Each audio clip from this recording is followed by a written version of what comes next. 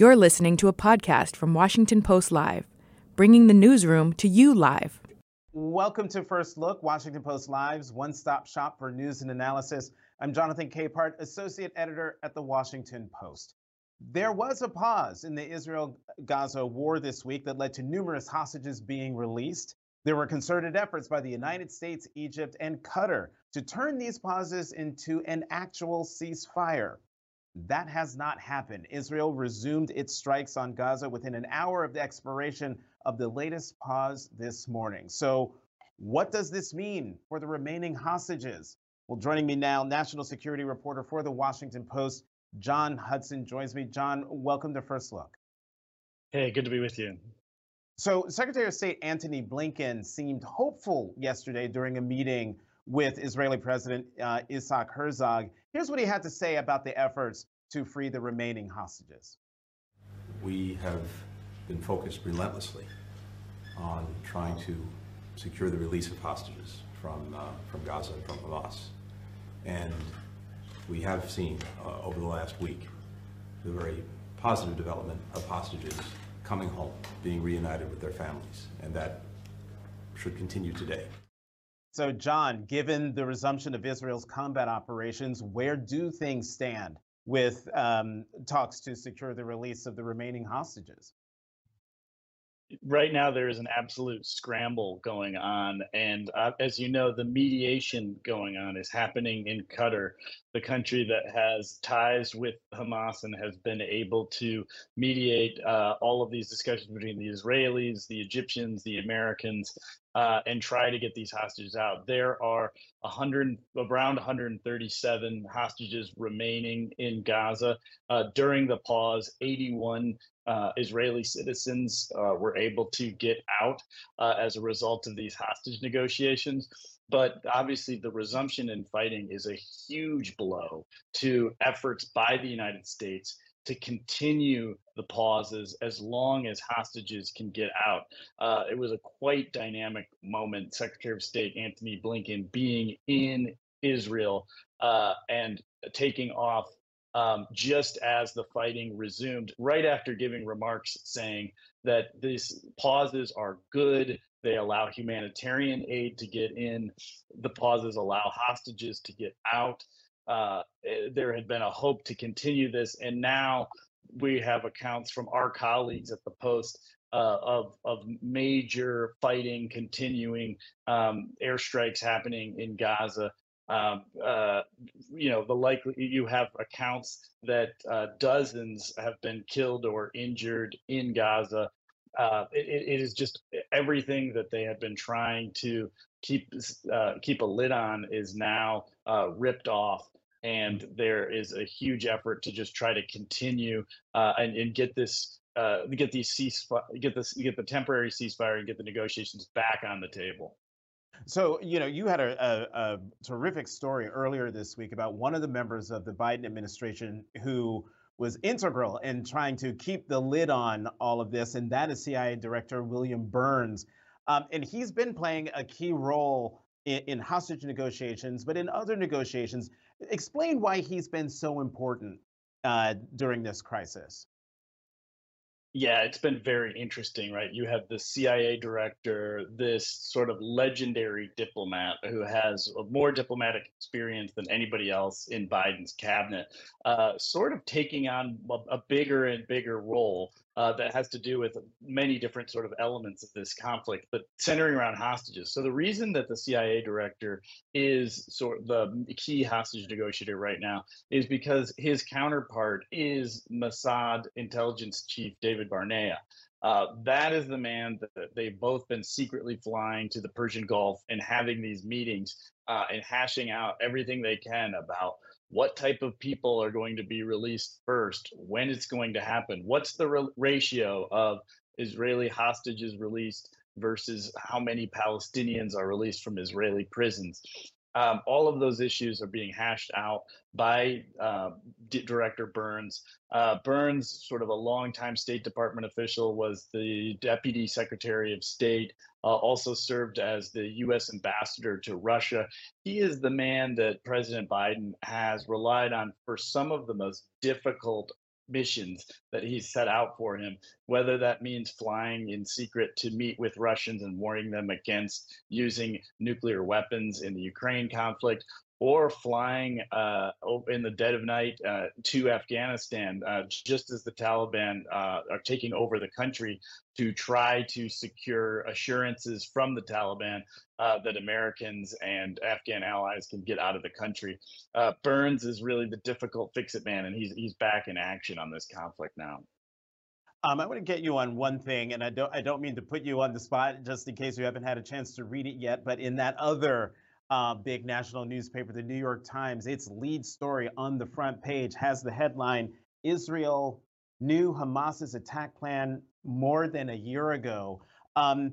Any idea, has that story had any impact on the dynamics that are happening on in the region that you know of, given the time that it is over there? Yeah, Jonathan, one important dynamic that it's having is Israeli Prime Minister Benjamin Netanyahu has long been in a very vulnerable political situation since this conflict arose. There were immediate complaints about intelligence failures. How did the Israelis' security state allow this to happen? It was thought that the Israeli security measures were the best in the world, that they had these automated guns, that they had these walls, the iron wall that would protect Israeli citizens from Hamas militants. And that was shattered. And the New York Times report is the latest in a line of indications that the Israelis did have warnings about what Hamas was scheming, what it was capable of. The remarkable thing about the New York Times reporting is how specific the Hamas planning was that the Israelis obtained well before this operation was taking out. A mission that included, paragliders, a mission that included attacks on these remote-controlled machine guns that are posted on the walls. All of that spelled out in the New York Times documents that they obtained. And so this is something that brings greater scrutiny, greater criticism on Netanyahu for why his government wasn't more prepared, why they didn't have more brigades around Gaza instead of the West Bank, where Israeli forces have done a lot to try to protect Israeli settlers who are continuing to take aggressive actions against Palestinians there in a move that has been of greater and greater concern to U.S. officials, including Secretary Blinken. Mm-hmm.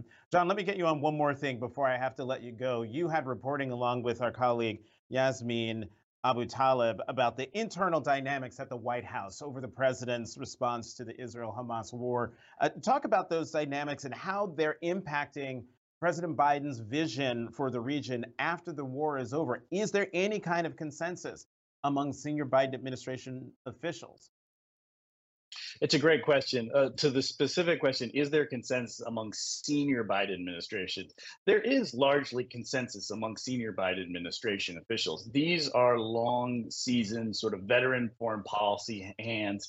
None of them have particularly divergent views when it comes to sort of essential policy decisions, whether or not the United States should push for a ceasefire, whether or not they should, essentially, push Israel to the brink. These are officials who have largely sort of status quo views and have not been supporting a ceasefire. Meanwhile, at the same time, there is a rank and file, senior and mid-level number of foreign policy practitioners who are very disheartened at what they have seen in this conflict, given the thousands of casualties and the loss of civilian life that has just been so rapid and so fast. They're the ones who have submitted dissent channels through the State Department, open letters at USAID, opened up group chats, whether that's at the Pentagon or the White House, among Muslim and Arab Americans who are quite upset about where the policy is going. They have been trying to air their concern that the United States should push for a ceasefire. And so the White House has really been trying to manage the diversity of views across the administration. In that elite section right surrounding President Biden, there is a lot of unanimity on views. They're just not in the place on pushing for a ceasefire. They believe that there's a bigger political cost to breaking with Israel, and they're not sure that even if they did break with Israel, whether they would be able to move it on these important issues. National security reporter for the Washington Post, John Hudson, thank you very much for coming to First Look. Have a good weekend. You too. We're going to keep the conversation going with our Opinions Roundtable in just a moment. Let's go to the opinion side of the Washington Post, where we will find Washington Post columnists E.J. Dionne and Hugh Hewitt. E.J., Hugh, welcome back to First Look. Thank you, Great to be with you, Jonathan. So this question is for both of you, but EJ, I want you to go first. Your reaction to the news this morning that Israel has resumed combat operations in Gaza. I mean, I think that's what was anticipated. Secretary Blinken was trying to hold them back. And I think to square the circle of what John Hudson was talking about in that excellent presentation, I think that the position of the Biden administration is that the attack on Hamas, trying to essentially as best as they can uproot Hamas, is a legitimate goal and even essential to the two-state solution that the administration very much supports. I think what the administration is hoping is that this big bombing campaign will stop. And I talked to one senator yesterday who's very sympathetic to Israel, who said that what Israel has to think about is how this bombing campaign, if extended over a long period with this great loss of life, will leave Israel potentially isolated in the world. There are other countries that have supported Israel who are getting very uneasy with this kind of campaign. Biden has been as supportive as you could be of Israel in this fight. But he also doesn't want Israel isolated, and the administration is worried about civilian deaths. Mm-hmm. And Hugh, I would love your reaction also, primarily because you've written a column where you said nothing should deter Israel from preempting another attack like the one they endured on October 7th. Well, Jonathan, good morning. Good to hear you. And I want to say, I think EJ is right that Secretary Blinken tried to hold Israel back. And I want to preface, I've been talking about this for 3 hours on the air, so I want to be very careful that you understand what I'm about to say. I think diplomacy is very hard. Sometimes big mistakes are made, like Dean Acheson at the press club in 1950. War is even harder, especially wars in Israel. Yitzhak Rabin had a breakdown during the 1967 war. Moshe Dayan had a very famous breakdown during the 1973 war. It's hard on everyone. But I think Secretary Blinken's meeting in Israel yesterday, where he told Israel that they didn't have the credit that they needed to destroy Hamas, followed by that rather disastrous press conference in which I don't even know how to frame it other than it was a complete and utter message to Hamas that we're going to pull the rug out of Israel, do what you will. I think yesterday will go down as one of the worst diplomatic faceplants in history. And I don't think Hamas understood correctly the resolve of Israel to destroy them. And I think Hamas got the wrong message from Secretary Blinken yesterday that, as EJ said, the United States was trying to hold Israel back. And so when they screwed around again and they fired rockets this morning and they held back the list, the war cabinet, Prime Minister Netanyahu, Defense Minister Gallant, Minister Gantz, decided that's it, that's done. They're trying to hold us back in the United States. We're going to go and finish the job and Hamas will be destroyed. So I think that's what happened. And I think it's perfectly explainable given the sequence of events that EJ and John Hudson just referenced. Okay, I don't so now think that was a face plant by Secretary Blinken. I think the administration is worried about what Israel may end up doing to itself, depending on how it wages this war. The administration is not against uprooting Hamas, but it argues, and I think correctly, that Israel has to think about the impact of this. That New York Times story a few days ago about the power of the bombs being used and all that, I think that's having an effect around the world. And Israel is not going to save itself if it becomes completely isolated. And so I think there are ways of waging war against Hamas that reduce civilian casualties. So I just don't think that was a faceplant by Tony Blinken. So, given this foundation that you both have laid, even though you're disagreeing about the effectiveness of Secretary Blinken, talk about today's front page lead story in the New York Times with the headline "Israel knew Hamas's attack plan more than a year ago," with the subhead "A blueprint reviewed by the Times laid out the attack in detail. Israeli officials dismissed it as aspirational and ignored specific warnings." What impact, EJ, you first, impact do you think that will have on the dynamics on the ground there in Israel and in the region, especially with combat operations resuming? Well, I think it's just one more report suggesting that the Israeli government under Prime Minister Netanyahu just missed what was going on. They were so obsessed with putting troops on the West Bank that the south of Israel, these kibbutzim that have been there a long time, were left unprotected. They underestimated Hamas's capacity here. It'll increase pressure to remove Prime Minister Netanyahu. He is unbelievably unpopular in the polls now. Now, it'll depend very much on whether his majority in parliament crumbles. But I think this is just yet another report about how this government missed what was going on. Jonathan, I think I want to make a few things clear. We don't know if that report arrived under Prime Minister Naftali Bennett or under Prime Minister Yair Lapid, because Netanyahu has been back a year, so we don't know when it was arrived. And it reminds me of, it's sort of the acceleration of the 9/11 sequence in the United States. If you all remember, we spent a year and a half arguing over whether or not W knew that, or ought to have known, that an attack was coming. And everyone came to different conclusions. I thought it was nonsense. It's just, I think the PDF mentioned something about Osama bin Laden one day, and it didn't register as a threat, but other people treated it as a threat. Here's what I do know. After every war, Israel does the most comprehensive after-action report, as they did after 1973, when they were the subject of strategic surprise achieved by Syria and Egypt. And everybody got fired.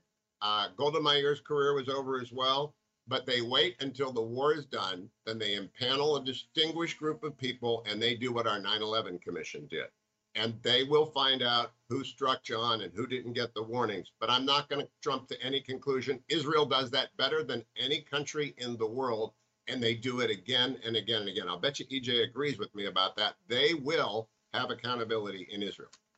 I'm going to give you a chance. Go ahead, EJ. Oh, no, but I think the issue here will be political accountability. And what if polling in Israel shows that at this point, if there were a new election, Prime Minister Netanyahu would lose by a landslide. That's how Israelis are judging this situation. Two points. In the aftermath of 9/11, we learned that the headline on one of the PDB's presidential daily brief, his intel briefing, was "Bin Laden determined to strike within the United States." And then the second point, to Hugh's point about, when the war is on, all the wagons are circled, and once it's over, Israel will do a comprehensive report on what happened. When I interviewed the former Foreign Minister and Vice Prime Minister Zippy Livin, I know I'm getting her name wrong, Livni. but it was worth. What is Livni. it?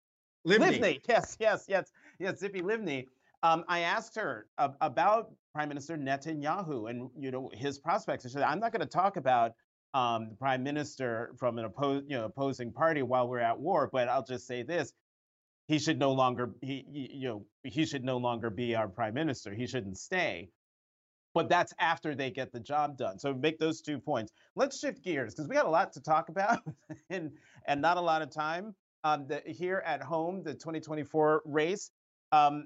Presidential candidate Nikki Haley, former governor of South Carolina, former UN ambassador, got the endorsement of the very rich, very conservative Koch family network. Hugh, what's the significance of their support, and will it help her and them in their actual goal of trying to knock Donald Trump out of his seemingly inevitable clinching of the Republican presidential nomination? Well, let me translate Republican activism for the benefit of my Democratic friends here. AFP is libertarian, and they really don't like Donald Trump. They've never liked Donald Trump. The Koch brothers, when both of them were alive, never liked Donald Trump. So AFP was not going to go with Donald Trump. It certainly helps Ambassador Haley in New Hampshire because they have a ground operation there, which is terrific. But we have to mention that Ron DeSantis not only had a very good night last night on Fox, which matters in the Republican primaries versus Gavin Newsom, he picked up Bob Vanderplaat's endorsement last week, the most probably influential activist in America who's not elected to anything, doesn't serve on the RNC, and Governor Kim Reynolds. And Iowa and New Hampshire are both notoriously volatile. So I have no idea what's going to happen. People keep saying to me, I just have no idea. And I think it helps Nikki Haley, but I don't think it's necessarily consequential. If I had to bet money, I'd still bet that Donald Trump will be the nominee, and it won't even be close, but things change. Two questions for you, EJ. One, did you watch the DeSantis Newsom debate? I watched the whole thing. Do you agree with Hugh's assessment of the governor of Florida's performance? No. I mean, I think the fact that he was doing that debate is a sign of how much trouble his campaign is in. Because you wouldn't debate a governor who's not in the race at all, who was very relaxed because he didn't have as much at stake as DeSantis did. You may be right that some of DeSantis's talking points landed with his base, but he looked much more defensive, and Newsom was much more on the attack. Indeed, at one point, he said, he almost came out for Nikki Haley and said she would probably beat him. So I don't think that helped DeSantis. The one thing I agree with you on is that we don't know what's going to happen in Iowa and New Hampshire. But when you simply look at the long trajectory of DeSantis's campaign, he was ahead of Trump after the 2022 elections in the polls. He has now fallen far behind, and in New Hampshire is behind Nikki Haley. His campaign has had all sorts of internal dissension. So that you've got to say that if there are up and down arrows here, Haley is the up arrow and DeSantis is the down arrow. EJ, let me stick with you real quickly. We got less than 5 minutes left, but today our colleague Robert Kagan has an extraordinary piece with the headline, "A Trump dictatorship is increasingly inevitable. We should stop pretending." And EJ, you recently wrote, and I'm quoting here, "Over the next year, the survival of democracy should be the central issue in American politics." Real quickly, explain why. Well, for two reasons. One, I think for many of the reasons Bob described, we have reasons to fear, good reason to fear, from Trump's own declarations that this administration, a new Trump administration, would be ready to run over every guardrail that protects our democracy, from weaponizing the Justice Department, his now famous reference to his opponents as vermin. A new Trump administration would be extremely dangerous, and he wouldn't have people around him who might restrain him. Indeed, he wants to prosecute the people in his old administration who were trying to restrain him. The other threat is coming from a steady attack on voting rights. I wrote about this Eighth Circuit decision on the Voting Rights Act. Justice Roberts essentially eviscerated Section 4 of the Voting Rights Act, which required pre-clearance of various voting rules to protect voting rights. This court, against all precedent, against Congress's clear intention, against the practice of decades, said, sorry, outside groups like the NAACP Legal Defense Fund and others and individuals can't bring action under Section 2. That would make the Voting Rights Act completely ineffectual. And our colleague Ruth Marcus had an excellent column on this. So I think we're fighting for democracy on two fronts. One, against the threat from Donald Trump, and the other against this continuing steady attack on voting rights that we pay much less attention to than we do Trump. Hugh, we've got about 2 minutes or so left, and I'm going to end with you because Henry Kissinger, former Secretary of State, one of the biggest figures in the history of American diplomacy, died Wednesday at age 100. He was revered as much as he was reviled. You interviewed him several times on your radio show. What is his legacy? Dr. Kissinger is simply too big to summarize in 2 minutes or 2 days or 2 years.